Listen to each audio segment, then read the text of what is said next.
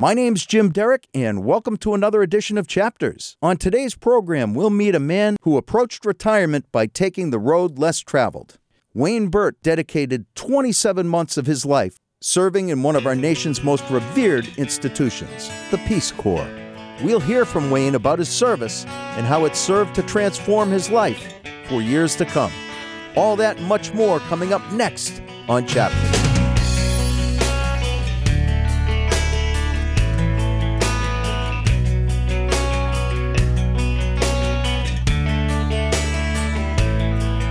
Welcome, everybody, to another edition of Chapters. Today, we're going to have a conversation about the Peace Corps. Very, very few people, I'm guessing, in our audience know anybody that has volunteered for the Peace Corps, and there's a reason for that. We're going to talk a lot more about that as we have a conversation with our guest, Wayne Burt. Wayne Burt, welcome. Thank you. Wayne served in the Peace Corps for 27 months, and we're going to talk to Wayne about his story. Importantly, I'd like people to know something about the Peace Corps. Peace Corps was signed in by JFK back on September 22nd of 1961. It was founded by Sergeant Shriver, who was Eunice Shriver's husband. Eunice was JFK's sister. And at that time, it was thought of as kind of a crazy thing to do. It was certainly uncharted waters, and Sergeant Shriver could have done anything with his life, but he chose to found the Peace Corps.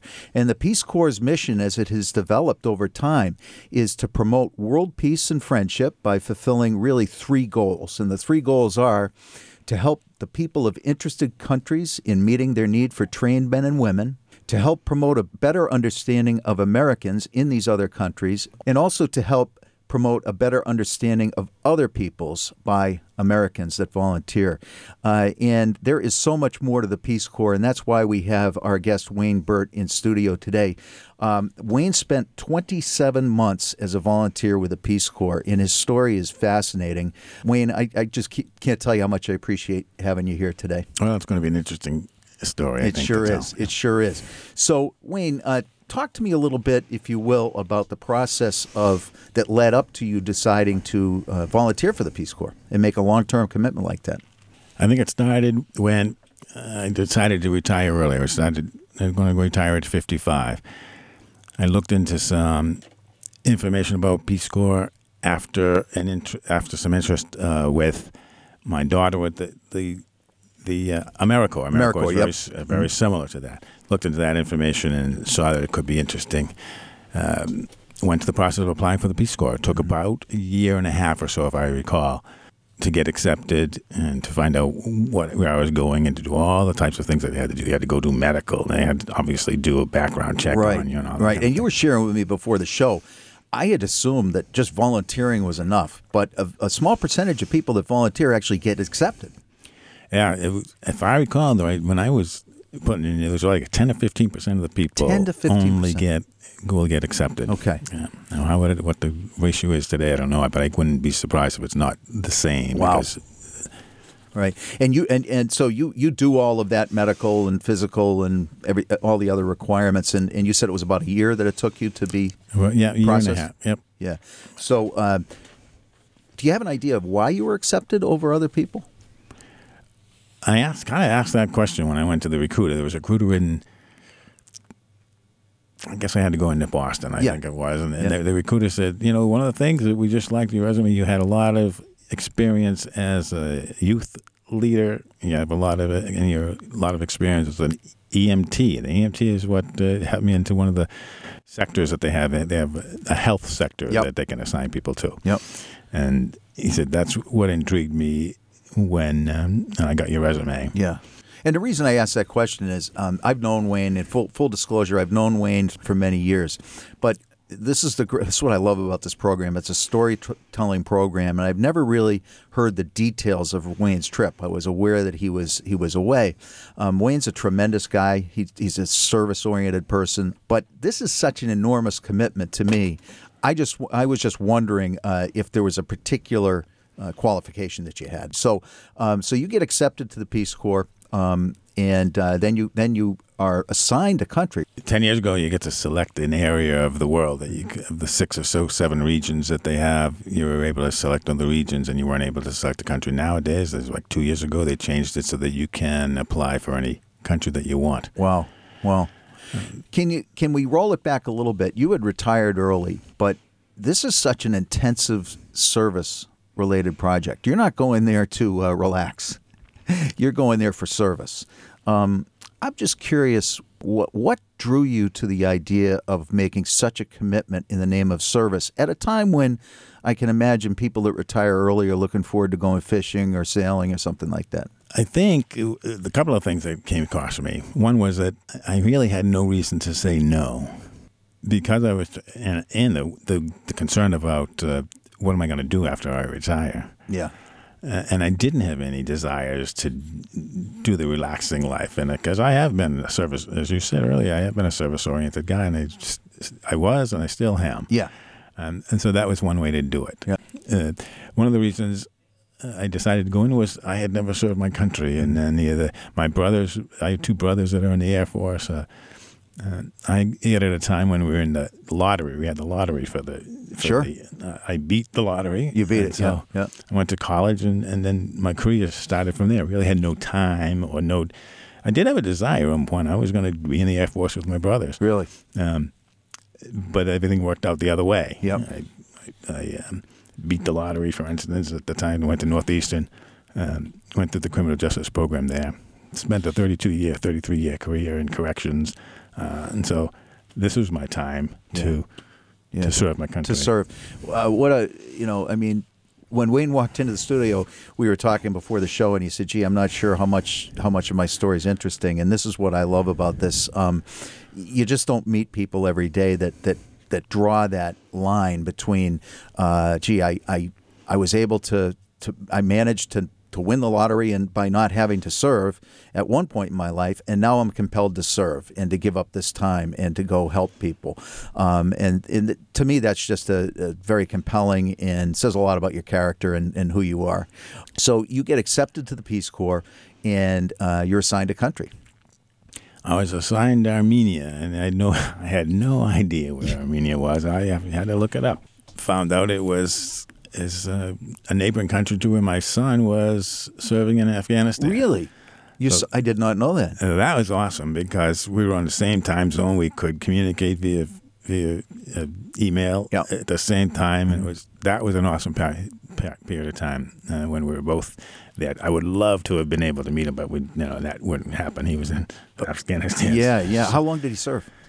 He did 4 or 5 years with the Rangers. So you're literally, that's got to be a very weird experience to be literally sitting in a neighboring country by happenstance. Yeah. Now, I think the neighboring country, he did tours in Afghanistan and Iraq, and I think it's Iraq that's closest where he was at the same time. Yeah. Okay. And so I'm just trying to think of the thought process that goes through your mind. You don't know the language at all. Nope. You know nothing about the country other than what you can quick read on, right? Does the Peace Corps give you any type of training or introduction or debriefing on what it is, what it's like over there, and what you might be up against? Yeah. What challenges you might face? If I recall, it was like a 3-day orientation to the Peace Corps itself, with all the people that were going to be in your group. My group was called 16, or the 16th group to go to Armenia. Really? Right. Okay. And so right now they're up to whatever it is. It's a 2-year program, so it's probably up to number 22 right now, something like that. But so I met all the other volunteers. Most of them were young. There were 50 in our group that started. Mm-hmm. It ended up with maybe 35, where people left for whatever reason they left. Yeah. So there was a short training period, but it's relatively short. You're still you're on that plane, you're not feeling, oh boy, I know Armenia inside out. I know. Yeah, absolutely. There was actually nothing to do with the country that you're going to when we did during the 3-day program. Right. I think it was 3 days. Right. You learned everything once you were over there. Yeah, so you're going for 27 months, and the details we'll get into a little bit later on how you support yourself and all that. But you're going over there. I'm just trying to imagine packing for that type of thing. I have no idea where I'm going. I really don't know the culture. I look up the weather. I mean, are these all the type of things you were doing? Right, and that kind of thing they did help you with. And there was restrictions on how much luggage you can bring over there, and the types of things that you should bring. I didn't bring a computer over there, for instance. Really? I did not. I was probably one of the only ones that didn't. Yeah. Ended up getting one through the people at the church who bought one for me. Awesome. And I was able to use that, still have it today. Yeah. So you have a vague idea of what you're getting into. We'll talk a little bit about what your formation is as a volunteer. I just want to remind everybody you're listening to Chapters Radio. My name's Jim Derick. My guest in studio today is Wayne Burt, and Wayne spent 27 months of his life as a volunteer for the Peace Corps. The name of this program is Chapters Radio. You can find me on chaptersradio.com on my podcast. So, Wayne, you are now on your way over to Armenia. I imagine you're filled with nerves. You can imagine, you're kind of thinking, what's it going to be like when I touch down? Now, the Peace Corps arranges for a host family for you. Is that how it works? Right. When you go there, there's a 3-month training program. That's where the 27 comes in, because you're volunteering for 2 years. If you didn't make that training for the 3 months, you're out. Okay. So you are with a host family for those 3 months. Yep. I was in a town called Alipars, and with a host family of like 7 or 8, because it's very common over there for a family to be grandchildren, parents, and grandparents. So it's all it's together. 3 generations. Yep. It's very common. Yeah. A lot of cultures, yeah. Absolutely. Yeah, out of both necessity and out of a tradition. Yeah. Right. Yeah. You're going over there to really work with people that are in need, Yep. which is the mission here. I want people to understand Wayne is not Armenian. You don't speak the language. You walk in there, you get 3 months of immersion training in Armenian. Correct. That's it. That's exactly what it was. Yeah. But that was not 24/7, but that was every day. Every day. Every day, and that's required. Right. And then it's a 24-month service commitment. Correct. Right. Okay. So Wayne, what was you said that you had a couple of areas. You're an EMT, so you were qualified on the medical side. And what did you choose to do when you were in Armenia or what did they choose for you as a service? What did they choose for me? We didn't know where we were going to be assigned until after you do those 3 months of training. They assigned me to a disabled children's center in a town called Vardanis. Wow. And when I went there, I met the director there. They met all the kids that belonged there. I remember situations where I had to carry kids up the stairs because there's no elevators in this particular building. So and they don't have an ADA code or anything over there. No ADA code. Yeah. Boy, that had to have a huge impact on you, just walking in and seeing these kids with, you said, mostly physical disabilities. Right. And you didn't have experience as a special needs teacher or anything. No, not at all. Yeah. Not at all. It wasn't. And because of their mental status, for the most part, for everybody they were mentally stable. They could understand, if they could understand my Armenian, they could understand what I was teaching. So the physical thing didn't really play into too much about it. We organized the camp. One of the things I did while I was there was organize a camp for them in the summer. And so some of the physical activities we did outside were challenging to some of them. I'm picturing some of the things that we did. The school was, you see schools now, they're nice manicured lawns and things like that. That doesn't happen. Their lawn ends up being a hayfield. Yep. Now, did you organize a summer camp yourself? That was one of the grants that I had put in for while I was there. They were interested in having a camp session, so I put in the grant, get some money so that the money was used for food and all that kind of thing, transportation. They had a bus that would pick them up and bring them to the camp. Yeah. I've got some great pictures that Wayne shared with me, and with his permission, I'll post some of them on our podcast. They're just tremendous pictures of these children. It puts a great imagery to this story. Wayne, as you were teaching these kids English, what type of impact did it have on you in the classroom, in the classroom setting? I mean, did you feel overwhelmed? Did you feel challenged? Luckily, I found most of the stuff I did was teaching English through games on the computer. So that was the easier way to do it. And that's what I found that's what they wanted. They didn't want to teacher-student type relationship with the classroom. They didn't Although in some of I did some college teaching too, and that was more blackboardy type stuff. Yeah, yeah. But the kids that I worked with most of the time were more interested in doing games, and they learned English. They did a lot of learning English through these computer games. Yeah, that's great. And you had one really formative experience that happened to you while you were over there. Can you talk to us a little bit about one of the things that you taught them, that uniquely American? Yeah, certainly. One of the things that I wanted to teach was the game of baseball. Now, it was going to be hard to teach that without baseball bats and all that kind of thing. So I asked people at home to send me some wiffle balls and wiffle ball bats. That was going to be the easier way to do it than to actually other types of things. They wouldn't need gloves and all that kind of thing. And so I got those supplies from primarily, I think, one person at Trinity, an Armenian friend of ours, who sent me a supply of things. And that was in the wintertime, and I got that supply, I believe.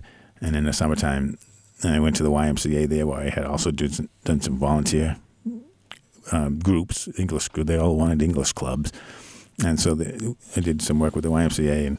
And one of the things we did is teach them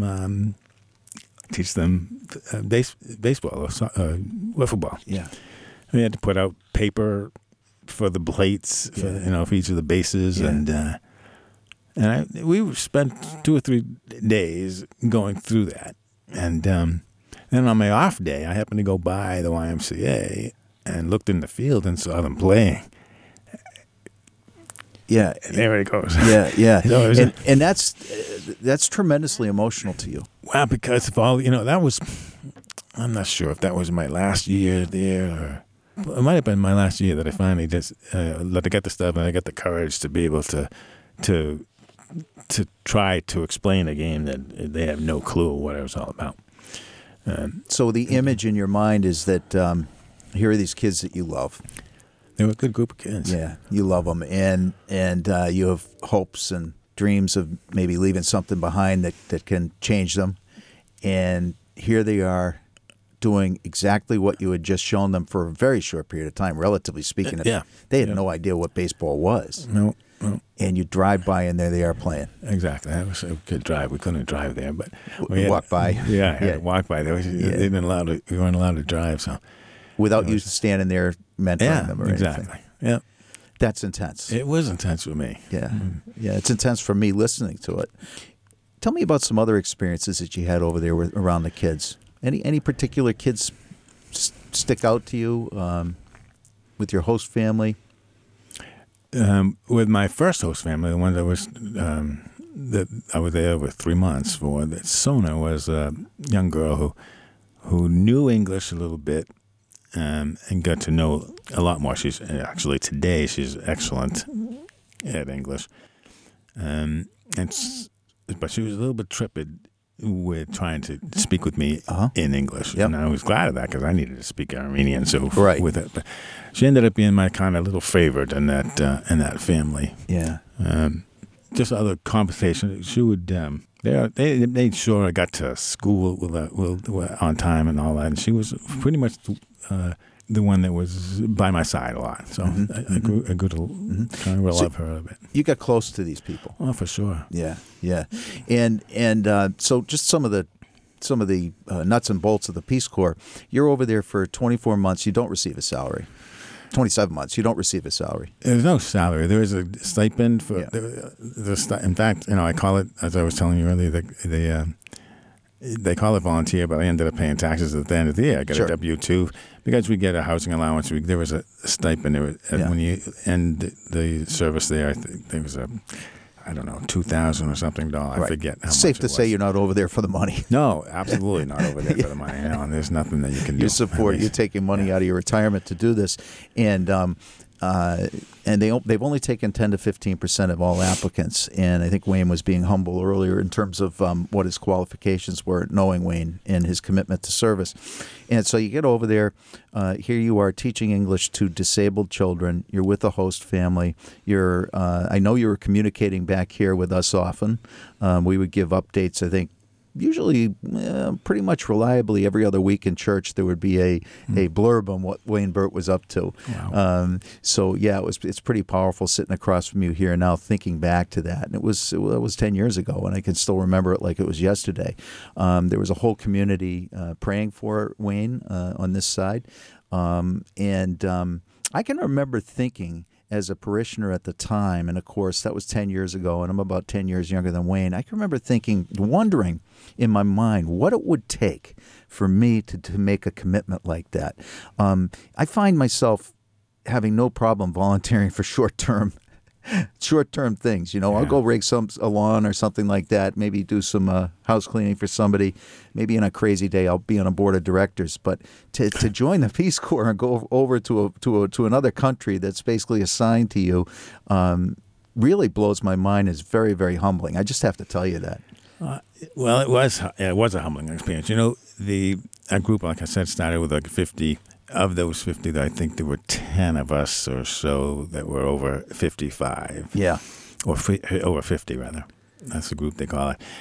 And one married couple, and the married couple was, I think, maybe in the 40s or so.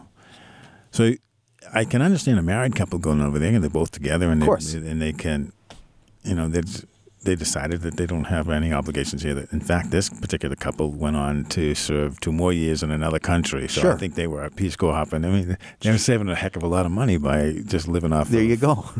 It's a great retirement plan. It really is.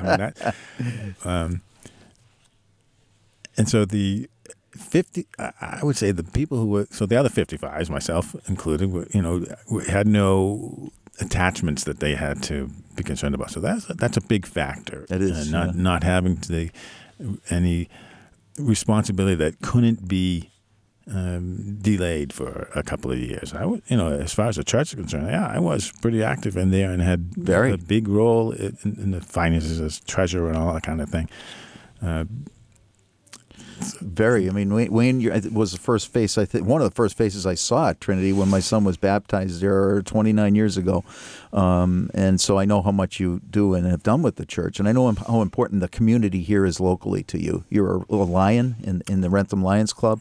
Right. So you're very, very active. And so that's kind of what I'm talking about. You are giving up more than you give yourself credit for 27 months, actually. But I want to ask you about the how you felt about the service that you did when you were over there. I know that you're teaching English to disabled children, and that's, do you feel like you had, can you point to impacts? You mentioned the baseball story, but were there other moments that were transformative to you where you say, wow, this is really making a difference here, either by something that I'm doing or by something the Peace Corps is doing? Well, let me think of one other, I got the grant for the camp, and they, again, did the camp. That's one of the reasons why they have, or one of the stipulations on grants is that it should be sustainable. So this particular place did a camp the following year without I was there, but I didn't financially have to put anything in. I don't believe I got a second grant. I think they were able to pull it off on their own, which is what it's meant to happen. Yeah, you go of course. over there,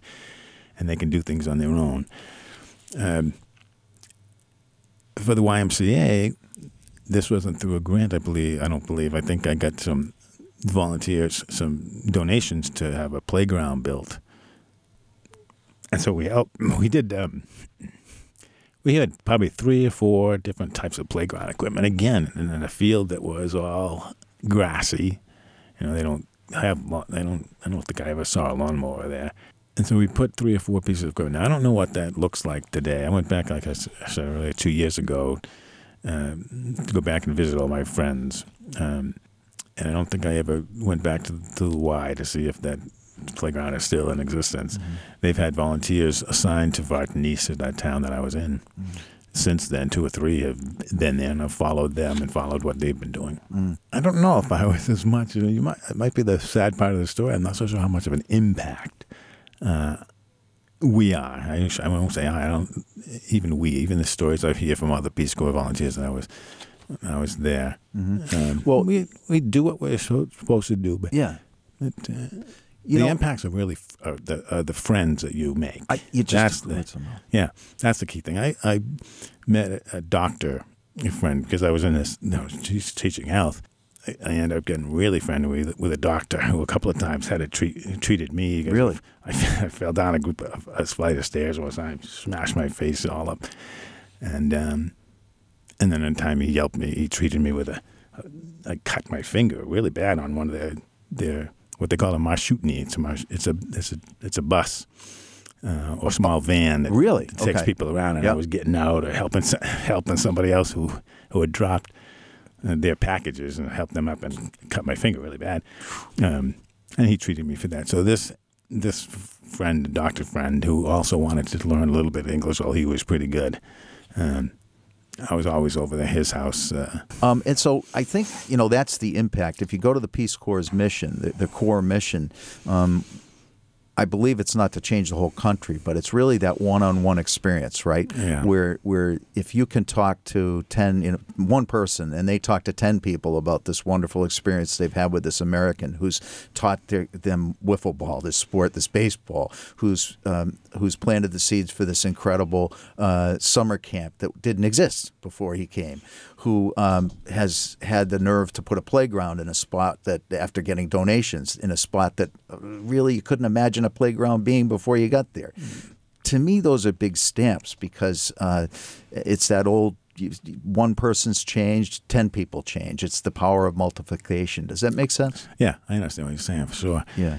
And you're right. It's those small things that do make an impact for those who are living there. Yeah. Yeah. Sometimes. Yeah. And we take so much for granted. I want to ask you about that. Did you come back with a sense that we take a lot for granted here, more so than when you left?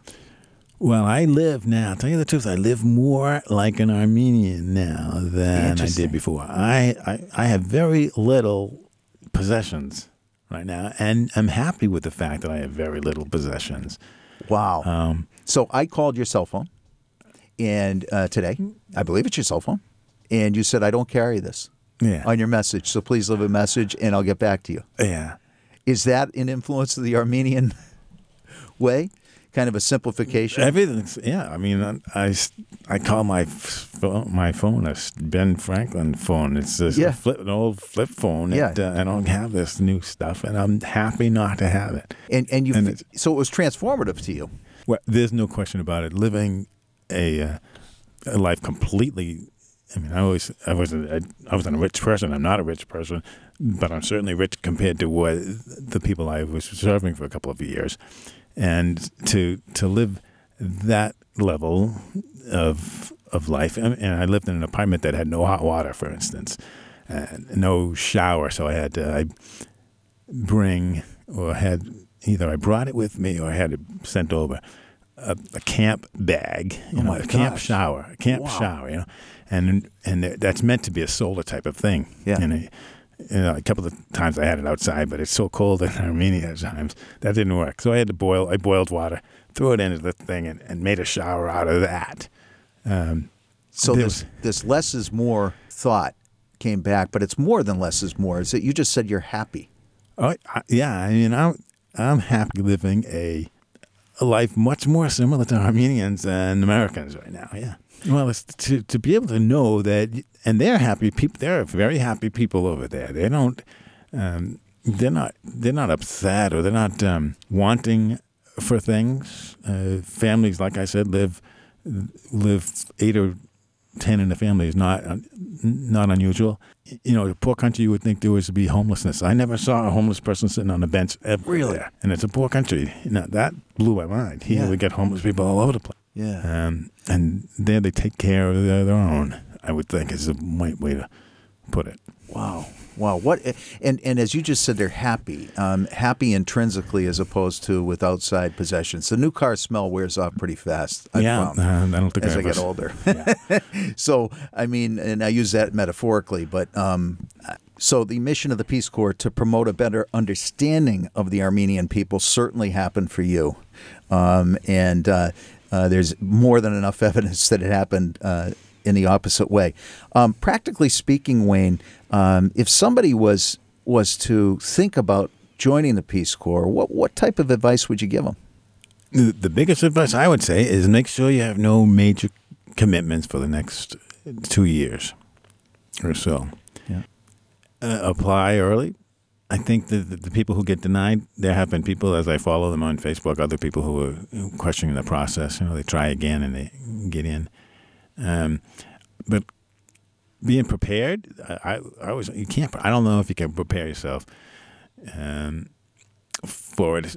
Maybe now more today you might be able to, because you can apply for the country that you might want to be in. Yeah, and if sure. you get that country, so you probably, there must be a reason why you pick a particular country. Right. I picked a region because I was interested in traveling afterwards. I only did a couple of vacations. I went to. Yep. I wanted to see the pyramids, and so I went to Egypt. And then I went to Turkey and visited there for a while, but I didn't do as much traveling as I thought I was going to do. Wasn't your traditional vacation, right? I mean, this was exploring and looking at other cultures. The typical age of somebody going to the Peace Corps, you mentioned you were on the high end by a long shot. It's mostly younger people. Yeah, it's mostly, I would think, kids getting out of college. Yep. Either not finding a job opportunity. Yeah. Or it might be that, they did have a sense of mission. They wanted to do things before they started their work career, which is it's a smart move to do something like that before you start your career, because once you start your career, it's very difficult to break down. Yeah. I want to remind everybody we are having a great conversation with Wayne Burt. This is Chapters Radio. My name's Jim Derick. You can find us at chaptersradio.com, where our podcast is hosted. Wayne is talking to us about his experience with the Peace Corps. I wanted to ask you, in terms of your relationships in Armenia that you left behind, and maybe those relationships weren't left behind, but the people you left behind, what was it like extracting yourself emotionally and reintegrating back here in the States, having had all of these experiences you had? Reintegrating was interesting.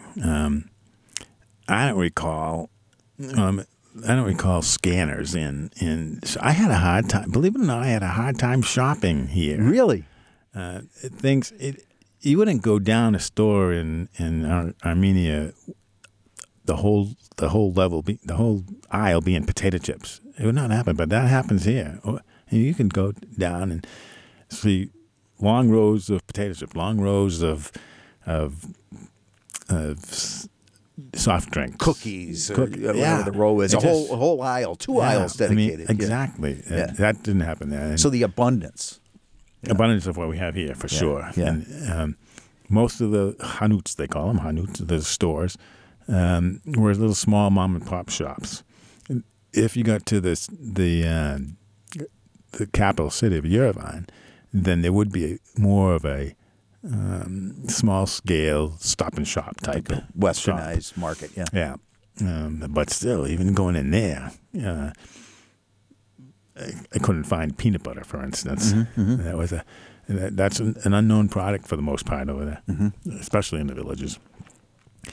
And so coming back here to a thing like that, and not knowing how to not know the credit card, sliding credit card thing. It's got to be very disorienting. It is. It was disorienting for probably about 3 months, and they told you that that's going to happen. Really? When you come back, it's going to be a disorienting thing, and it definitely was. How hard was it for you to leave the kids behind?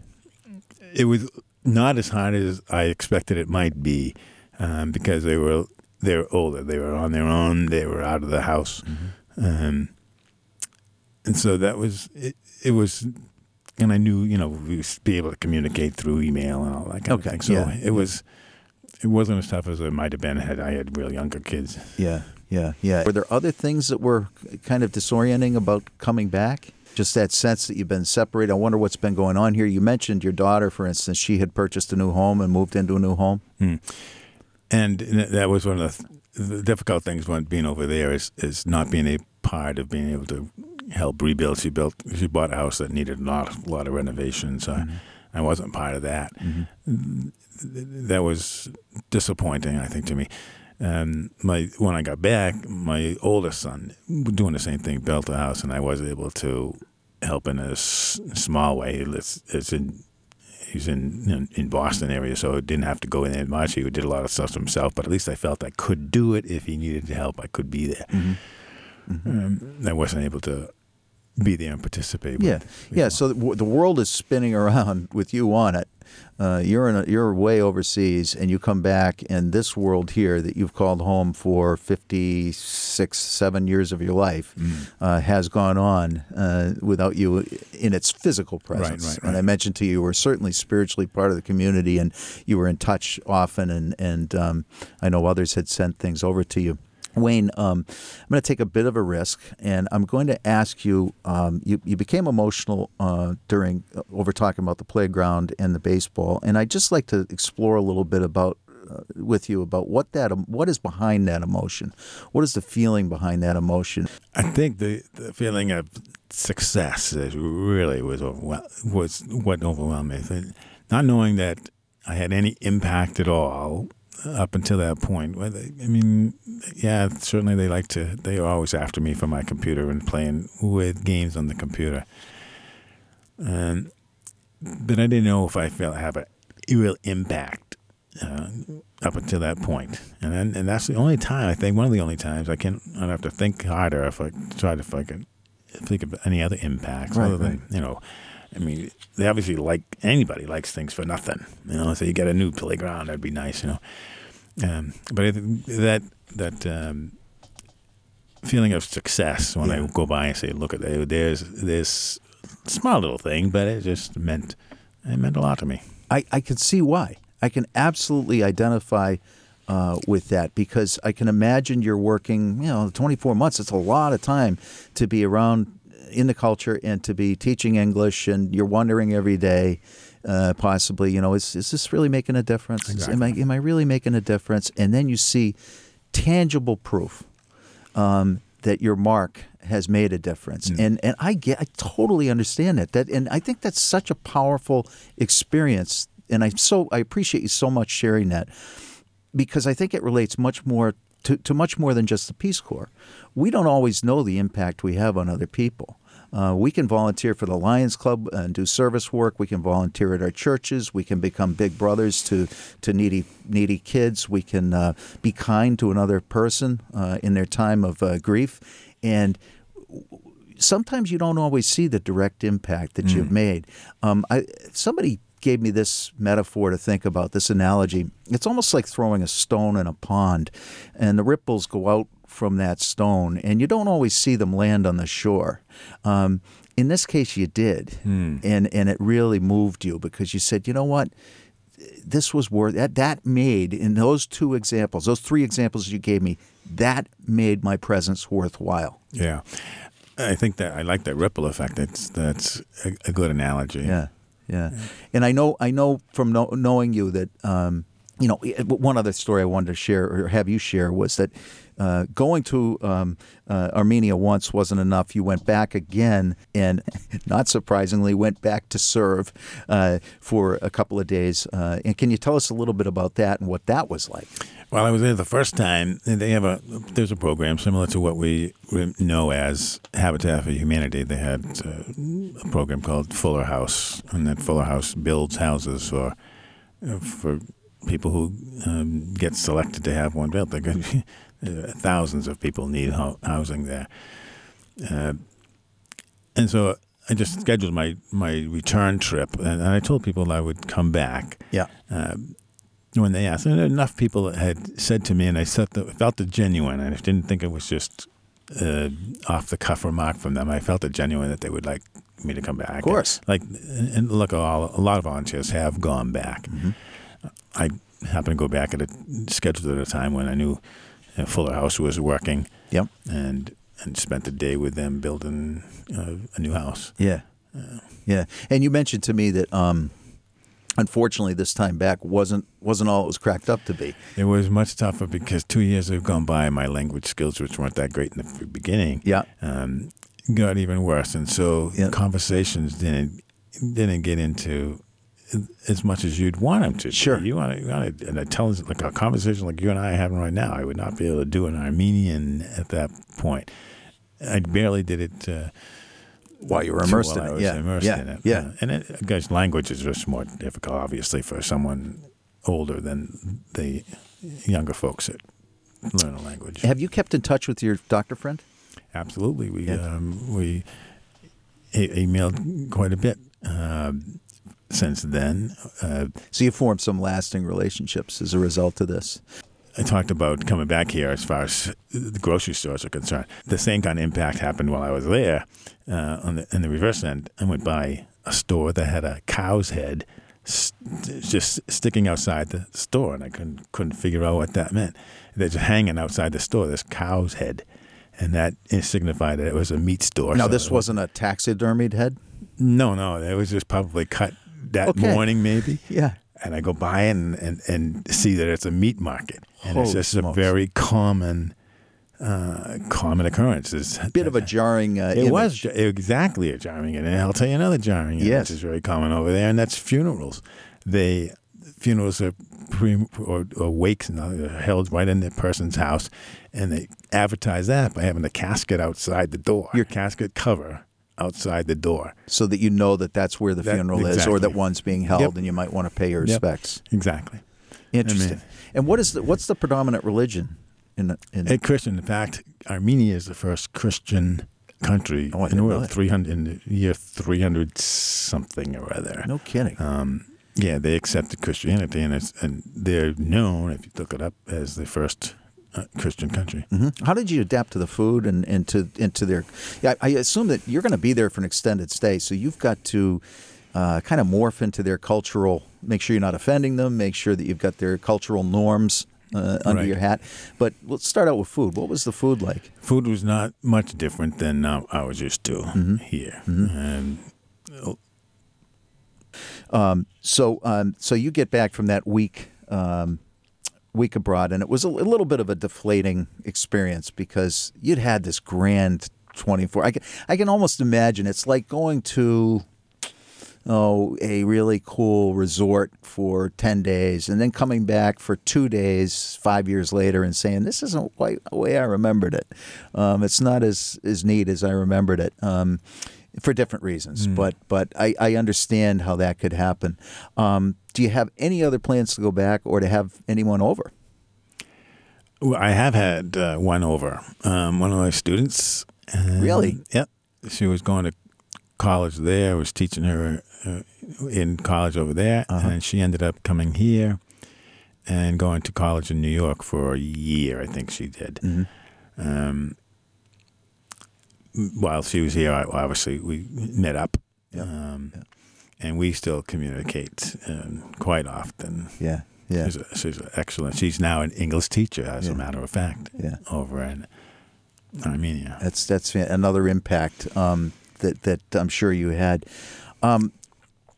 Again, we've been speaking with Wayne Burt, who volunteered 27 months of his life with the Peace Corps in Armenia. And I want to tell you, Wayne, I really love this show because of people like you. The show was created basically because I felt that everybody had a story, and I was anxious to hear the stories. I've really enjoyed hearing this experience from you firsthand. I want to tell you that I'm humbled by the fact that you did this. I know that you're a service person. Proud to know you. I think that if more people, we were talking a little bit about this, the mission of the Peace Corps before the show, and to me, we're really governed by two emotions, and it's love and fear. And I think we have too much fear these days about people that don't look like us, people that don't talk like us. There's a lot of debate around immigration policy. The whole mission of the Peace Corps is to help neutralize that fear and help bring people together. And I can tell you, sitting across from Wayne, you can see the impact in his eyes. You can see you can hear the emotion in his voice. And as he said just earlier, which is an amazing statement, he lives an Armenian lifestyle as a result of this trip. So it made a huge impact on you. So I can't thank you enough for sharing this story with us.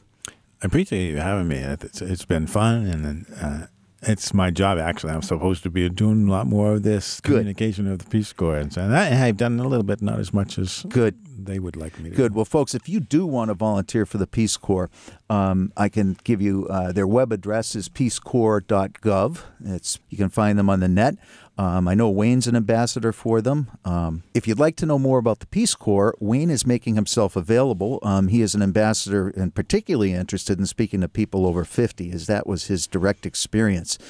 You can look him up on Facebook. It is Wayne, and his last name is Burt. He's a resident of Rentham, Massachusetts. He will always make himself available. I guarantee you'll enjoy your conversation with him, and at the least, you'll come away with a real understanding of the impact the Peace Corps can have on the world, and in Wayne's case, the impact that the Peace Corps had on him. So, for Wayne Burt, my name is Jim Derick. I want to thank you very much for listening to Chapters.